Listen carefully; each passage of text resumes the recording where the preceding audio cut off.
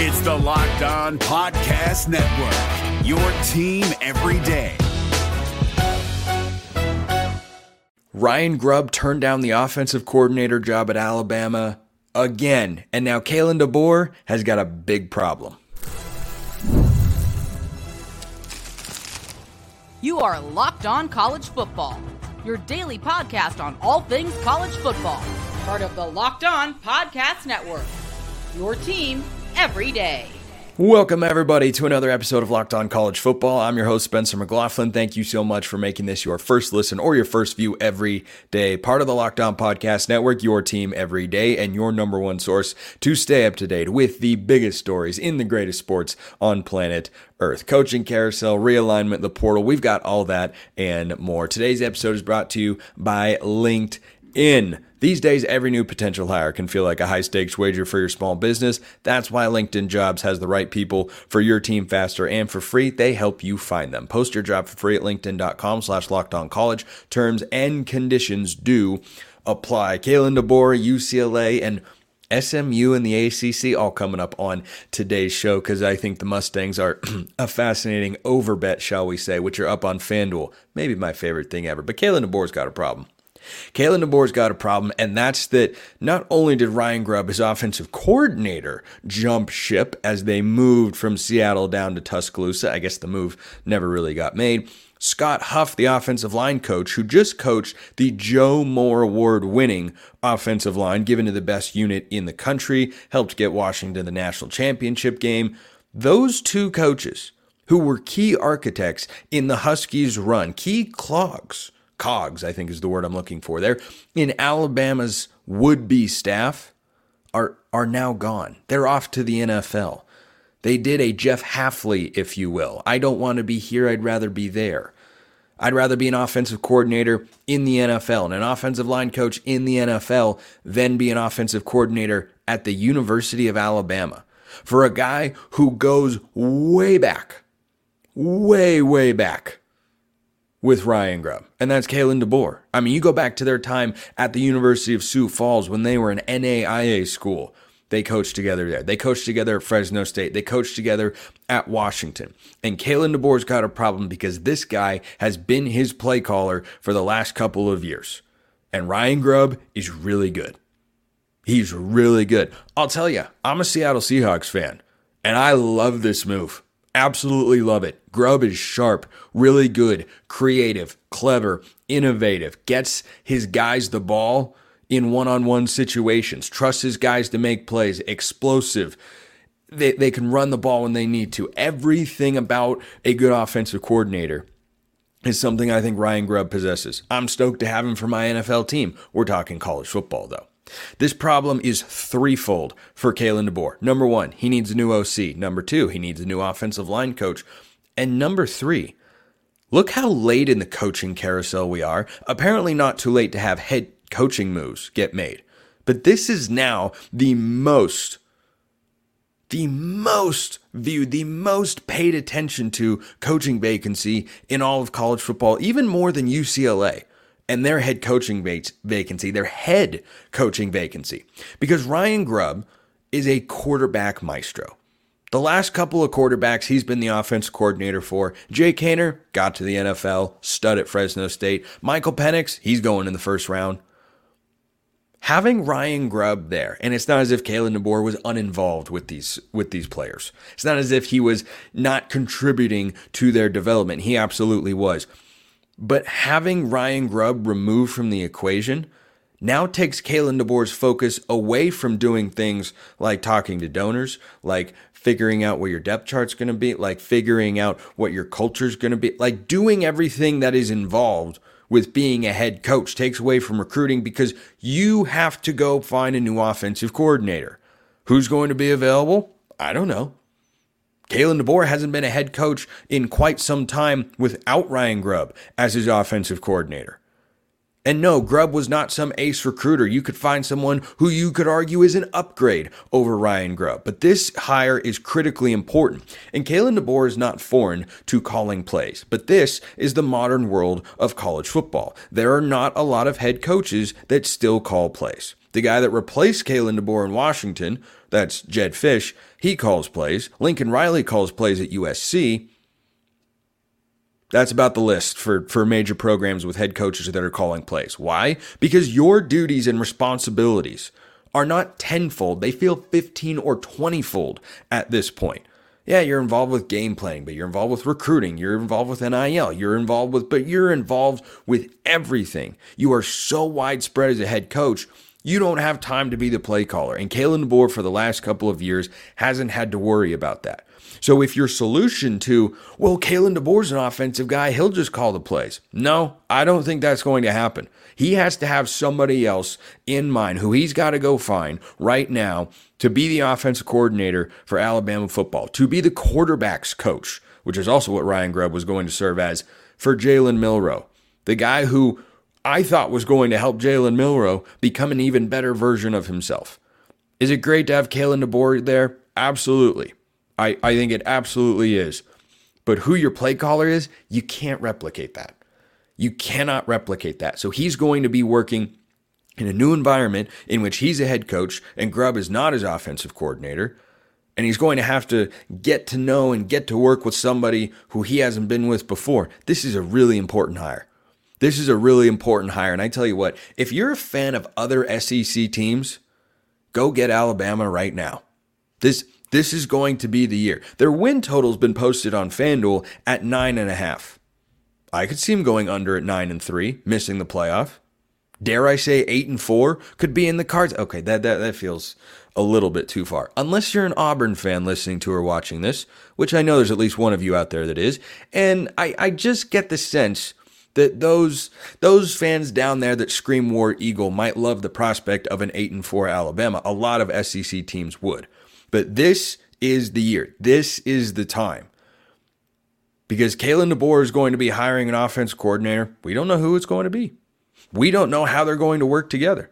One of the reasons that DeBoer is someone who I thought was a great hire and why I thought it would work quickly at Alabama is that he had tremendous staff continuity. They brought in a new staff on the defensive side for the top positions. They brought in a couple of lower level head coaches. One from Buffalo, one from South Alabama. Really, really good moves on the defensive side of the ball. They've got great personnel. They stabilized their roster with the way they've added players via the transfer portal. But not having Grubb there, I think this is the worst Alabama team that Kalen DeBoer will have with the Crimson Tide, because this is a major, major adjustment for him. This is a major adjustment for the staff, and it just disrupts everything that they'd like to be doing right now, which is getting ready for spring football. Instead, they've got to go find out and find, their next offensive coordinator, one of the highest ranking coaches on your staff, the guy who is going to be calling the play. Sure, Kalen DeBoer can come on the headset throughout the course of the year and say, hey, we want to run this, or, ooh, maybe do this, or, hey, run the ball here, or, hey, do this, that, or the other thing. But the guy calling the plays has been Ryan Grubb. This is going to be a legitimate adjustment. This is not a hit on the recruiting front. I don't expect that to be the case. The 30-day window has closed, so players are not going to be entering the portal in droves. That's the upside to this if you're an Alabama fan, is Kalen DeBoer's got time to kind of calm any nerves that players are having offensively for Alabama with the spring transfer portal window looming, and kind of ease their minds and say, hey, we're going to find somebody who's going to be great. And you can not only bring that guy in, you can introduce him to the players and start to build that relationship and all the dynamics that you need to be successful offensively. But this is a problem for Alabama. This is an absolute problem. I don't know who they're going to hire. Kalen DeBoer better have a Rolodex of guys that he can call, because the rest of the SEC is being very, SEC-ish. Ole Miss is not messing around. LSU revamped their defensive staff, and with good reason. Texas A&M has got a new head coach. I could keep going. I didn't even mention Georgia. Who should probably be the favorites to win the SEC and the national championship. Good luck going through them as you try to work out the kinks in your coaching staff when you have to replace a guy who you've had as your right-hand man and play caller for the last several seasons. The UCLA head coaching job is the second biggest thing to watch in the coaching world right now. Who should be a target? You can find all your targets via LinkedIn Jobs, of course, because when you're hiring for your small business, you want to find quality professionals that are right for the role. That's why you have to check out LinkedIn Jobs. LinkedIn Jobs has the tools to help find the right professionals for your team faster and for free. LinkedIn is not just another job board. LinkedIn has a vast network of more than 1 billion professionals, which makes it the best place to hire, gives you the access to professionals you can't find anywhere else. LinkedIn does all that while making the process easy and intuitive. How easy? How intuitive? You get a qualified candidate for your small business within 24 hours, 86% of the time. LinkedIn knows that small businesses are wearing so many hats, they don't have the time or resources to hire, so they help you out. It's why over 2 million small businesses use LinkedIn for hiring. Post your job for free, like Alabama offensive coordinator. I'm kidding. That was an unnecessary jab. I chuckled. I hope you did too. Post your job for free at linkedin.com/lockedoncollege. That's linkedin.com/lockedoncollege to post your job for free. Terms and conditions apply. It's Kubota Orange Day. Shop the year's best selection of Kubota tractors, zero-turn mowers, and utility vehicles, including the #1 selling compact tractor in the USA. And now through June 30, get 0% APR for 84 months or up to $3,300 off select compact tractors. See the details at KubotaOrangeDays.com. Your family, your land, and your livestock deserve equipment they can count on. So find your local dealer today. That's KubotaOrangeDays.com. Who's going to be the next head coach for the UCLA Bruins? That's the Big Ten-bound UCLA Bruins, mind you. Is it going to be PJ Fleck at Minnesota? He has been listed on all these lists and targets that you see in all these pieces and whatnot as one of the top candidates there. I think that'd be a pretty outstanding hire. I also don't think PJ Fleck would be quick to automatically dismiss the move. Why?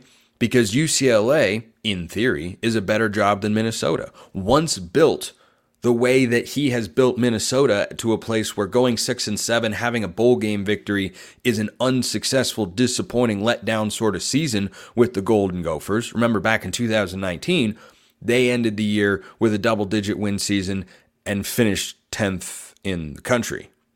That's where he wants to continue to have them playing at. He strung together a couple 9-win seasons, and then they had a down year this year. But if things are rolling at UCLA, tell me, where is a better place to recruit? Los Angeles or Minnesota? I have not been to the great state of Minnesota. I cannot say that I have been there. My understanding is the people are very nice, and I am sure they are. Let us not act in a way that leads us to believe UCLA doesn't have a stronger recruiting base than Minnesota. Now, I have argued on this very show and continue to argue that anyone should be hesitant when taking this UCLA job. Why? Because it is not as attractive of a job as it may seem on the surface. That said, even the dire situation that it is in, it is still a better job to have than Minnesota because of your location. And now the Golden Gophers can't hang the conference pedigree banner over UCLA in recruiting because they're both in the Big Ten now, because none of this makes any sense. And so what PJ Fleck has to ask himself is, have I made Minnesota as good as I can possibly make it? Was that 2019 season the peak, or is there another gear? Do I want to build upon the momentum of the last couple of years and where we're at as a brand and everything that I've been building here? Do I want to try and make that into a playoff caliber team in this Big Ten? Or do I feel like I've hit the ceiling? We had a great year. It's become a solid, steady, consistent program, and I want to go somewhere in which the ceiling as a football program is higher. That's what he has to ask himself. Here's what UCLA has to ask themselves, as an entire department. Number one, how committed are we to football? Because, boy, it doesn't look great from afar. But number two, do we hire somebody that we feel can help us win more games now and save us from some disastrous seasons? Or do you go with a long-term sort of play? if I'm the administration at UCLA, I am going for the long-term play. And PJ Fleck has shown he can be that sort of guy. He was at Central Michigan. He was at Minnesota. Neither one of those are what you would consider football powers in the sport.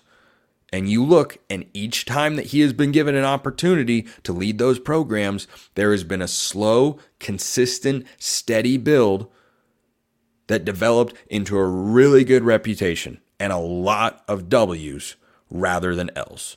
And so PJ Fleck could be that sort of option.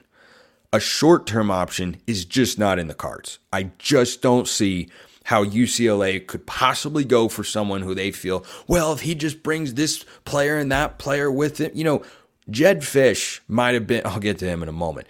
Jedd Fisch is the best sort of short-term option for Washington in terms of we don't want to bottom out. We want to try and compete now. He can bring players with him from Arizona. He's a guy who knows how to win football games.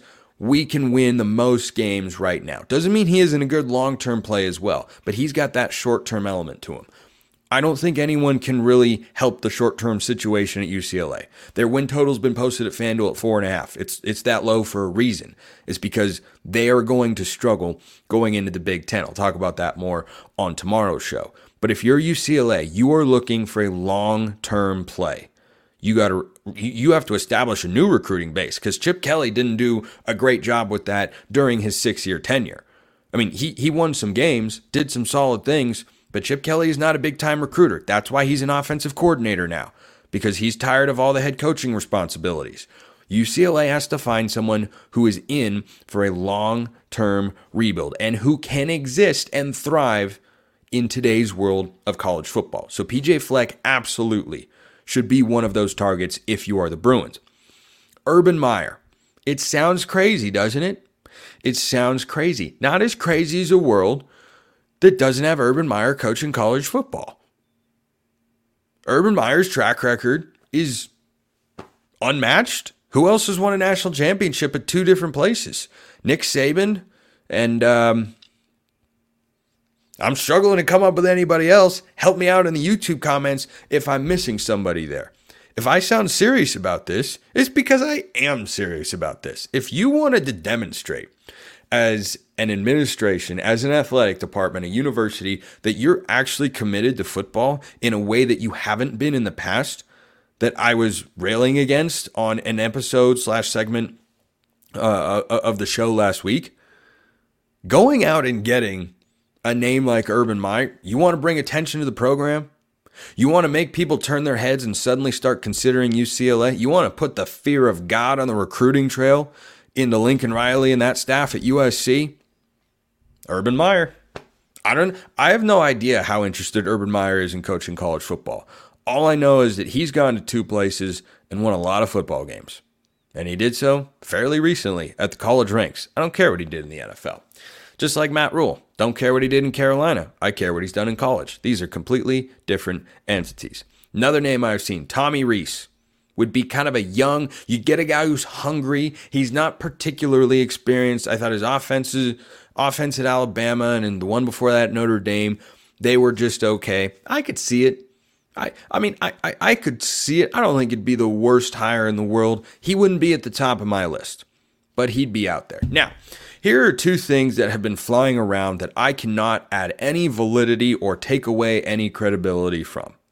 There have been these random reports going around on X that Jedd Fisch at Washington and Brent Brennan at Arizona have interviewed or are interested in the UCLA job. Here's all I am going to say on that. Again, I have got no sources here. This is just my gut intuition as to what to make of those particular reports. No way. No way. If I'm wrong, I will come on here, right hand to God, and say, I'm wrong. I was absolutely wrong. I do not see the benefit, and I cannot imagine. It is one thing to be an offensive coordinator somewhere, Ryan Grubb, Bill O'Brien, Cliff Kingsbury back in the day, and leave for either the NFL or a head coaching opportunity. It is another thing to be named the head coach, have an entire press conference, meet with players, meet with fans, meet with donors, meet with alumni, and then a couple weeks later, no. Just, I cannot see that happening. I have no idea, absolutely no idea if these, reports are accurate, that Jed Fish interview, that Brent Brennan did this. I have no idea. Absolutely no clue. My gut instinct, though, not a shot. So if you're a UCLA fan, would not get excited or think about that. If it does happen, that'd be pretty bonkers. I'm telling you, again, no sourcing, gut instinct here. My gut says that's not going to fly. Last thing here. This has got to go away if you're a UCLA fan. I keep seeing the name David Shaw pop up. One of the most well-liked, well-respected coaches of the last 15 years in college football for a reason. He did more than just build on Jim Harbaugh's momentum at Stanford. He built that thing into something that was his own and sustained success for a long time. The modern world of college football has passed him by. He had an identity crisis as a head coach at Stanford. He is not well versed in the portal and NIL world.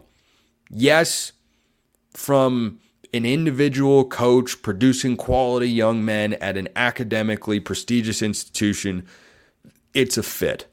But from a football standpoint, if I'm UCLA, I've got no interest. This would be the opposite of an Urban Meyer hire. It would be the opposite of an Urban Meyer hire, which would represent a complete and total commitment to, we want to win. We need to win, and we need someone who's going to come in and help us win. David Shaw would be, we're content to just have a good reputation as a program and be a really good school and be a basketball school. David Shaw would not do it if I'm UCLA. PJ Fleck, top of the list. Urban Meyer, number 2. Maybe even number 1. David Shaw, And as for the Washington, Arizona coaches, I wouldn't get your hopes up there. SMU and the ACC. I got some thoughts about SMU and the ACC. I've got some thoughts about FanDuel as well. Yeah. So FanDuel is where you can get, buckets. I mean, like literal buckets of cash, of course, because they're America's #1 sports book. Right now, new customers get $150 in bonus bets with any winning $5 moneyline bet. That's $150 if your team wins. So you can bet against the Blazers, you can bet against the Pistons, you can bet against anybody who's bound to lose. If it wins, you get $150 in bonus bets. Bet on all your favorite NBA players and teams with quick bets, live same-game parlays, exclusive props, and more. Just visit FanDuel.com/lockedon and shoot your shot. You'll never know until you try. So go check them out at FanDuel.com/lockedon. FanDuel, official sportsbook partner of the NBA.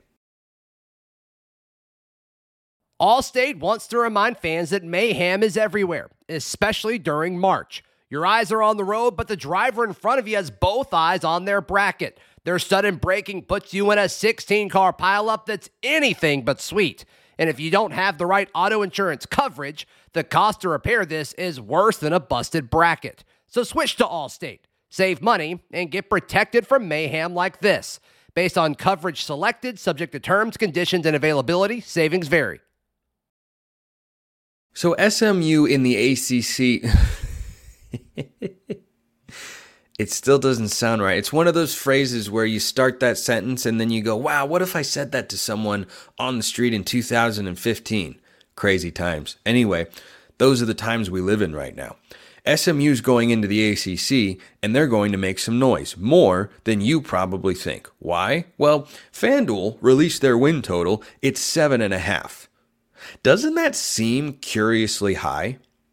Is Vegas right 100% of the time? No, but when they set lines like this, I do a double take. I look and go, wait. Their line is what now? Their win total is set, but they're going. How could they pop? You may be wondering, Spencer, how can a team from the G5 be ready to go into the ACC and have an over-under win total of 7.5? Meaning, if they go over, which according to the odds makers is just as likely as them going under, they'd be an 8 or 9 win team in year one? How can they do that? I'll tell you how. Do you remember Johnny Manziel? You might have heard of him. If you're a college football fan, you probably have a good idea who Johnny Manziel is. He used to do he used to rub his fingers together when he'd throw a touchdown. Money maker. Money, money, money, money. Well, that's how SMU got into the ACC. SMU got in there because they're not taking any media rights money. None. Zip. Zero. Zilch. They might not even get a payout from the college football playoff, which is supposed to go to every Power 5 team. They might not get one of those because I think the NCAA is trying to, tamping down the whole realignment stuff and disincentivize those sorts of moves. But let's keep it football for now because SMU is in the ACC. Their schedule is out and their win total is rather high. And there are several reasons as to why. First of all, they have got a returning head coach in Rhett Lashley, who just won the American Athletic Conference Championship over Tulane. They were the reigning conference champs.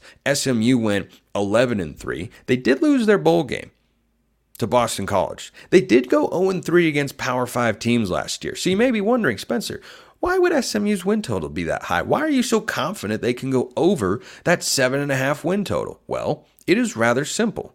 When teams are going from the group of 5 to the Power 5 or Power 4 now in the world that we've got, what's the biggest obstacle? What's the biggest hurdle they face? Depth. Talent. They've got bigger, faster, stronger guys. They've got a better quarterback. They've got better receivers. Heck, they might even have better coaches top to bottom on their staff. All those things can be true. But in the transfer portal era, well, how do you get players? How do you recruit in this particular era? Being located in a hub like Dallas, yeah, that's not a bad start if you are SMU. But the money factor can't be overlooked. It doesn't get you everything that you want in recruiting. But did you know that one of the richest NIL collectives in the entire country, it's at SMU? They've got the money for all the talk about, well, you pay players, you're just buying players and whatnot. You know who can do that? SMU. I have no idea who they've done it with, who they haven't done it with, but everything is legal and above board now. So what does anybody care? That's the situation that we've got. So for SMU, they are going to be perhaps the most qualified and capable university and football program to build a competitive roster at the power conference ranks quicker than anybody else because they've got the money to do it. And the recruiting has paid off in a pretty solid way. So they're off in an 11-win season. So I know that when Rhett Lashley has got, at least equal or maybe mildly superior talent to what he's got compared to his conference foes, he's capable of going in and winning games against good coaches. A lot of good coaches in the American Conference. A lot of them. All over the place.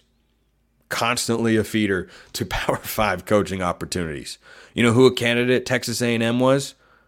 Yeah, that'd be Jeff Traylor at UTSA in the American. Really good football coach. So I think that Rhett Lashley's a good coach. That's the first thing. Second thing, he's got his quarterback coming back. Preston Stone last year was one of the most efficient but under the radar quarterbacks in all of college football. He had a big, big season for the Mustangs in an offense in which Rhett Lashley wants to throw the football around. So you've got a returning quarterback and a returning coach. How many places can say that? How many teams in college football can say we have the same head coach and the same quarterback as we did the previous year? I'll give you a hint. It's not a very big number. There are some that can do it. Kirby Smart can do it at Georgia with Carson Beck. But just go down the SEC, for instance. LSU? Nope. Bama? Nope. Ole Miss can. Guess what? I love Ole Miss in the SEC. I think they're really good. But in the ACC, you've got Dabo and Cade Klubnik. That's a returning duo. Florida State has got a different quarterback. Miami's got a different quarterback.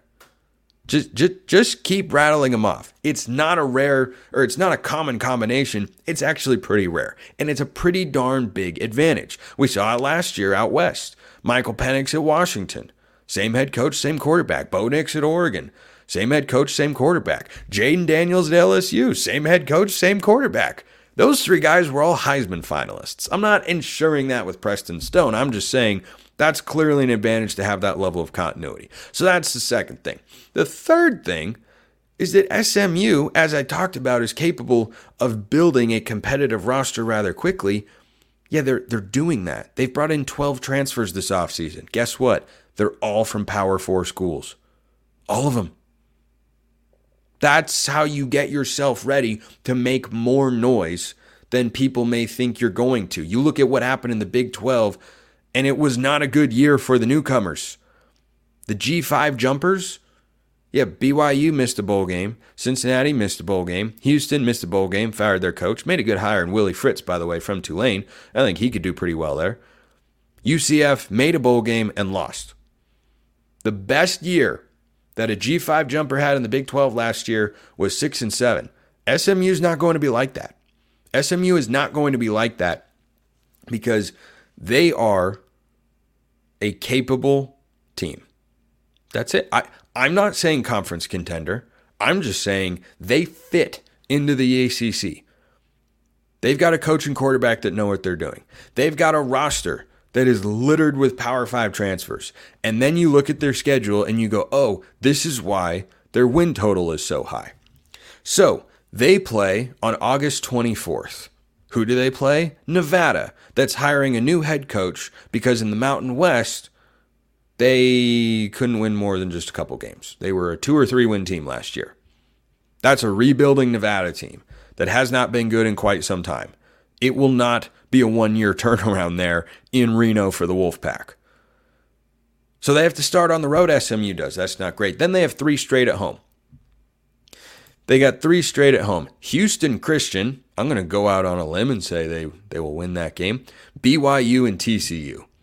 Those will be really good benchmarks, a great barometer of how successful SMU can be next year. But between BYU, TCU, who I expect to be a bounce-back team in the Big 12, do you think they can win one of those games? Because I do. I absolutely do. I absolutely think SMU at home can win one of those games, especially since they have a bye in between. They play BYU on September 6th.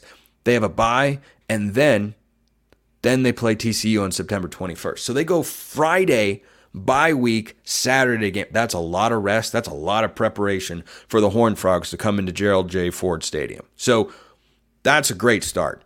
Then they play Florida State at home the following week. That's going to be tough. That's going to be tough.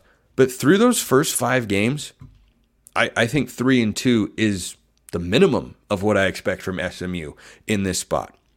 And then they have to play 3 straight road games, but they do get a bye in the middle. At Louisville, at Stanford, there's a bye in between, and then at Duke.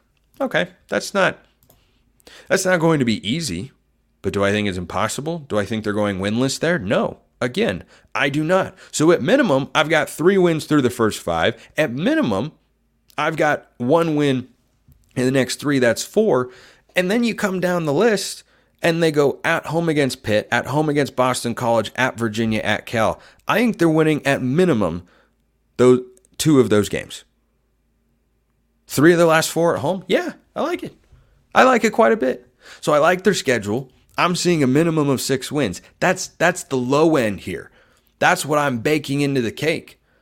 If they go just a little bit above and beyond, just win a couple of those games that I think are 50-50, that I think are toss-up.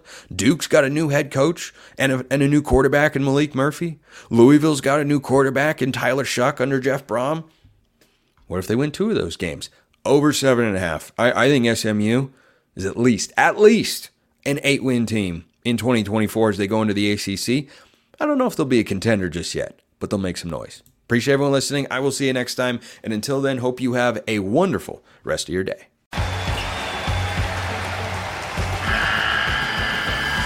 The NCAA tournament is almost here, and listening to Locked On College Basketball will give you the edge you need to dominate your bracket. So don't wait. Find Locked On College Basketball on YouTube or wherever you get your podcasts.